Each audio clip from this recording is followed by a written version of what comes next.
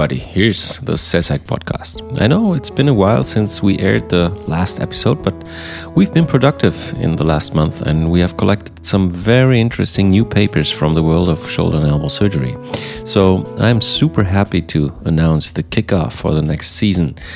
My name is Robert Hudek and here we go.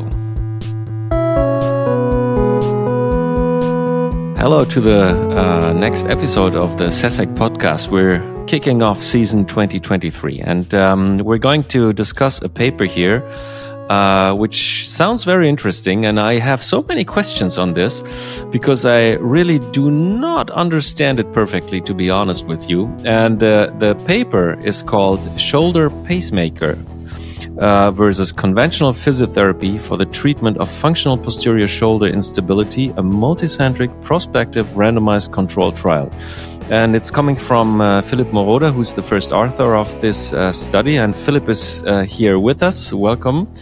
And Philipp is from the Schulthess Clinic in Zurich.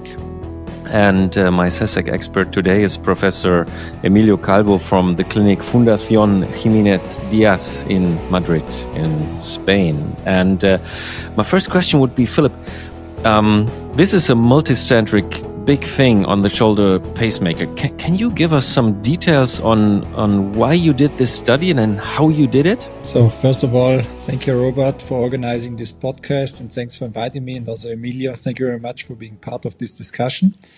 So the question why we did this study is quite easy to answer.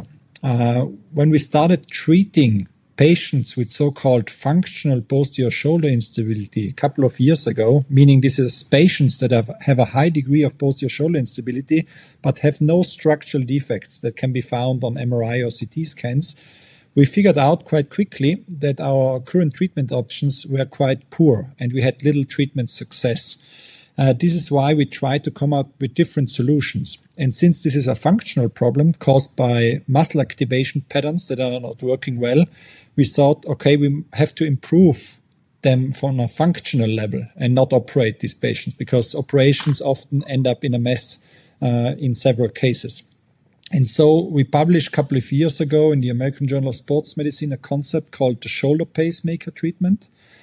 This is a treatment concept that uses neuromuscular electrical stimulation that is motion triggered. And so this is called functional electrical stimulation. So every time this patient elevates their arm, the device gives the patient a certain intensity of electrical current that stimulates muscles that were previously hypoactive and led to instability. And when you activate these muscles at the right time, then you improve this muscle pattern and timing. And by doing so, we were able to reach very nice and astonishing results in our first published case series. However, it was not controlled. So the level of evidence for this trial was low. And we had quite a big confirmation bias. As we invented it, obviously you try to promote it, and even unconsciously, if you want to do a good scientific job, you will always have a tendency towards better results. And so we said, okay, this looks really good, but we need to prove this on a more sound scientific basis. And this is why we set out and designed a multicentric trial where different centers located in different strategic positions around Germany were assigned to be a study center. All the data was collected centrally outside of the country in Switzerland and also analyzed in Switzerland, and we didn't have access to it. And we had three guys. We had Pascal Bollot from France, we had Giuseppe Porcellini from Italy, and we had Simon Lambert from the UK, who acted as an international studies supervisory board, and they had access to the data and were able to take decisions on the executions of the trial as well. So we really tried to make a trial that is as scientifically sound as possible in order to see whether it has the effect that was shown in the first trial. And Philipp, you had 49 patients, right? And you distributed them in two equal groups, and you tested the one group with physiotherapy alone and the second group with physiotherapy, the same physiotherapy plus the pacemaker. So what did you find out? So, yes, we randomized the patients into these two groups. And what we found out is that the physiotherapy alone, and this was a physiotherapy that was defined in a previous Delphi consensus, was not doing very well. It improved the patients for a very short period, about 6 weeks, but already at the 3 months, a time point, they didn't have a significant improvement from baseline. However, if you have the same physiotherapeutical interventions, same exercises with concomitant treatment with the shoulder pacemaker, we actually found a significant improvement in these patients. Additionally, what we saw is that patients that crossed over from the physiotherapy group into the shoulder pacemaker plus physiotherapy group after the 3 months time point, even these patients that didn't have previous success with the traditional physiotherapy showed significant improvements as well in terms of the clinical outcome scores. However, what we also saw is that the general improvement was not quite as good as in the first published trial. And this is likely explained by the fact that now the device and the concept was used without prior training in the patients. And so likely the usage and also the amount of time that was spent on the patients was likely less than what was true in the first trial. So we saw a significant improvement if we add the pacemaker to the treatment.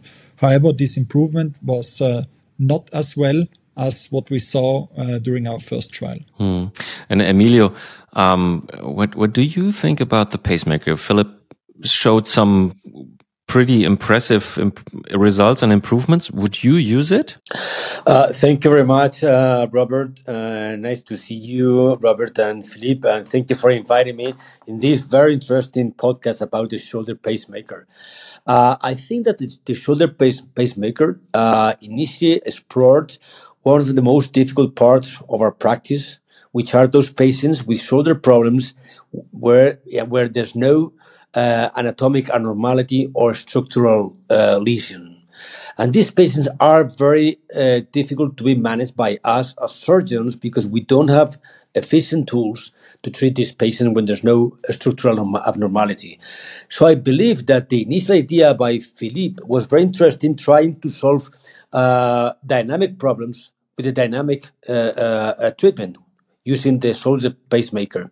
These results were proven in several studies by Philippe and his group. So I truly believe that it's a real efficient tool for patients in whom we don't have any surgical tool to treat this problem. So I think it's very interesting, and there's a very bright future for this device. One of the very interesting fields to be explored might be probably the potential use of this device for other conditions different to that of posterior instability. And this could be conditions where a dynamic problem is also the major problem of the patient. I'm talking about cases like, for instance, scapular dyskinesia. So the question to Philippe would be, do you think that in the near future, could we think that the shoulder pacemaker could be of use in patients with other functional problems for the shoulder, like scapular dyskinesia? So yes, Emilio, I think you're perfectly right. What we actually observe, because we see the usage rates of the devices around the globe, and you will be amazed that there have been more than 20,000 sessions performed on patients for posterior shoulder instability already. So it's obviously multiple sessions per patient, but nonetheless, it's quite an astounding number. What we see is that the cases in scapular dyskinesia where it has been used is catching up quickly and will shortly surpass the posterior instability cases. So it's exactly true what you're saying. Surgeons and physical therapists are using it more and more for other indications as well. Obviously, the benefit will not be as visually evident as a patient that previously had a dislocating shoulder and then doesn't dislocate again. but it shows improvement for these patients as well in terms of improved scapular kinematic and all the resolution to different problems that can occur if you have poor scapular kinematics. Philipp, and one question, how do you find the perfect patient clinically if someone comes to your practice? What signs? I mean, it's here a B1. Maybe you can give us a short update on how to find the perfect patient for the pacemaker. So in terms of posterior shoulder instability, it's a quite easy process. So first of all, you find out whether this is a functional posterior shoulder instability. And this is an easy diagnosis. You need to do one test, and this is the so-called show me test. This is the easiest test in orthopedics, as I call it. You just sit back in your chair, relax, and ask the patient, please show me how you dislocate your shoulder. 90% or 95% of the patients will look at you with big eyes and think you're crazy. But a few of your patients will actually tell you, okay, look, this is how my shoulder dislocates. Now, if you have a positive show me test, so a patient that is able to show you his or her shoulder dislocation in the posterior direction, and at the same time you see no structural damages on MRI, this is a functional posterior shoulder instability. If it's controllable and the patient uses it as a party trick, but he can control it, don't do anything, no treatment at all, not even physical therapy. If they cannot control it, and this occurs every time they raise their arm, then this is typically a good patient for non-operative, so conservative treatment in terms of improving the muscle pattern. And there is where I would recommend the shoulder pacemaker. There's one further test that we have been using in the past because it has shown that is able to identify patients that actually have a good outcome with the pacemaker is if you do the so-called wall slide test. You have the patient press against your resistance into external rotation. So you have them push and activate the external rotators as hard as they can. And then at the same time, elevate the arm in the front and continue to push outwards against the resistance of your hand. And when they do so, and their shoulder is now stable and they can elevate at higher degrees without dislocation, then typically this means that the activation of the external rotators improves their stability. And these are the best candidates for the shoulder pacemaker treatment concept. Yeah, that sounds really good. Emilio, do you do these tests in your practice? Yeah, I do these tests, and posterior instability is a condition that is really difficult to diagnose, especially when it's functional. There's no structural damage, because the complaints of these patients sometimes are very vague. They don't complain of a clear posterior dislocation. They complain of pain, decreased athletic performance, and many other symptoms that are difficult to assess. So I think these tests are very important. Going back to the interesting point raised by Philippe on the necessity of activating the external rotators in posterior instability, and is the way the pacemaker is working. We all know that there are a certain number of patients that don't have a clear posterior instability. It's a kind of inferior or multidirectional or even anterior instability associated with hyperlaxity. And these patients many times also have a poor control of shoulder kinematics, even if the direction of instability is inferior or even anterior. So the question is that in these cases, do you think that shoulder pacemaker could be useful? And if this is the case, what should be the muscular groups to be activated with a pacemaker? Because probably in these conditions, we could try to activate the subscapularis or even the pec major. So what do you think about these patients with a clear, without a clear direction of instability, that complains of instability and with poor muscular balance? That's a great point, Emilio.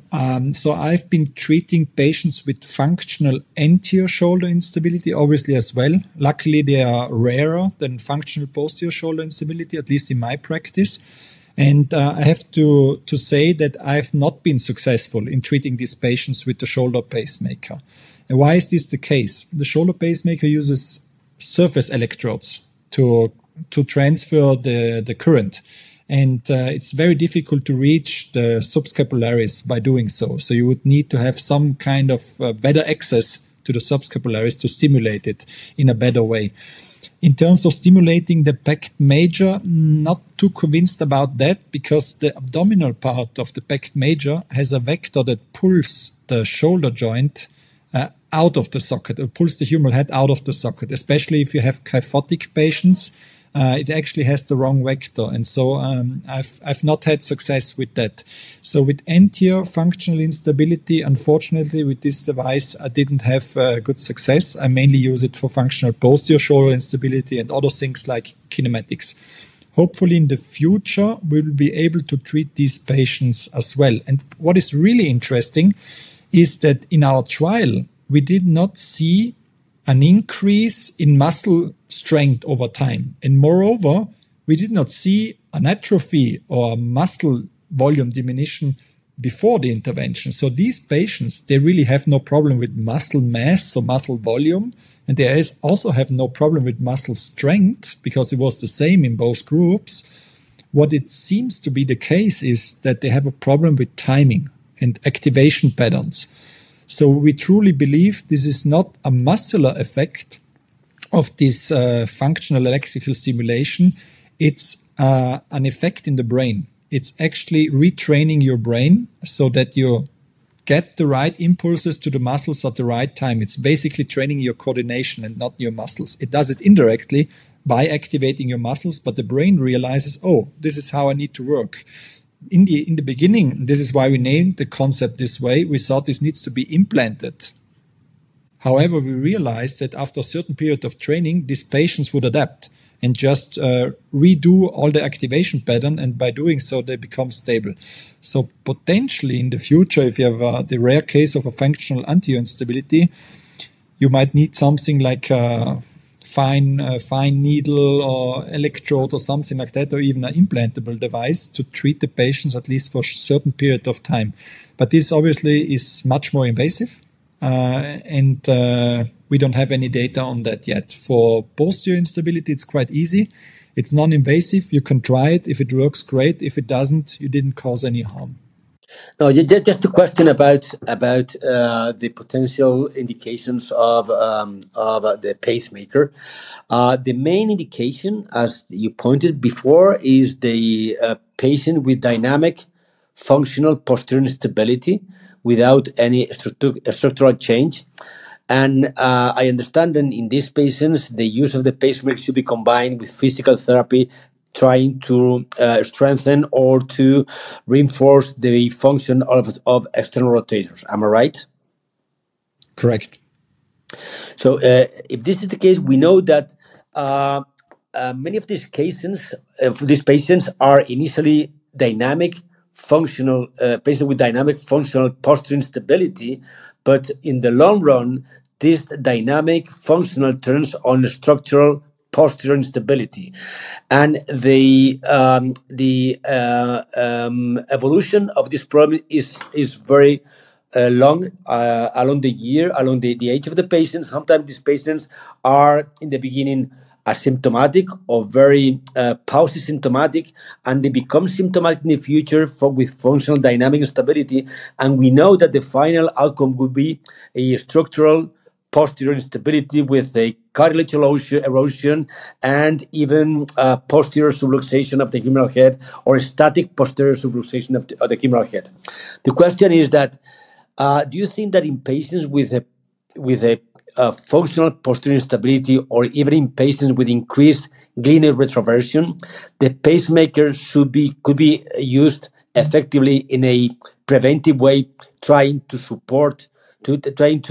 avoid the evolution from functional to structural posterior instability? That's another great point. There is a transition between functional and structural. Not every patient is black or white. There's a huge gray area, and many patients with a structural problem also have a functional problem at the same time, and potentially vice versa. If you have many thousands of posterior dislocations, you might end up with a posterior labral tear, and this creates pain, for example. So yes, what I do nowadays, if I suspect there is both problems, then I might go for surgery to fix the labrum, for example, because the patient is just painful because of posterolabral tear or flap tear or something like that. I repair it, and then I let it heal, and then I start at 6 weeks post-op rehabilitation with the shoulder pacemaker to hopefully get the best of both worlds, surgery and this functional electrical stimulation. But I really want to protect my surgical repair by the use of the pacemaker. And an interesting topic is what you mentioned is the static posterior decenter joint in the young. This is our entity that keeps me awake at night. This is something that we have been exploring in the past, and we just don't understand it well. And we certainly do not have a solution for it. However, if you don't have a solution, then most of the time, likely the solution must be multifactorial.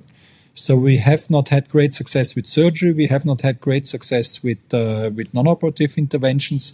So maybe in the future, we need to focus on this bipolar approach where we say, okay, we do what we can surgically if everything else fails, and then try to combine that with an effective treatment that might or might not be the shoulder pacemaker. In theory, it sounds great. I don't know whether it will be sufficient for this very tricky pathology, but I've been experimenting with it in the past, and I hope we will see good results in the future, even though I only think we might be able to slow it down. We will not be able to slow the process. That's my personal feeling.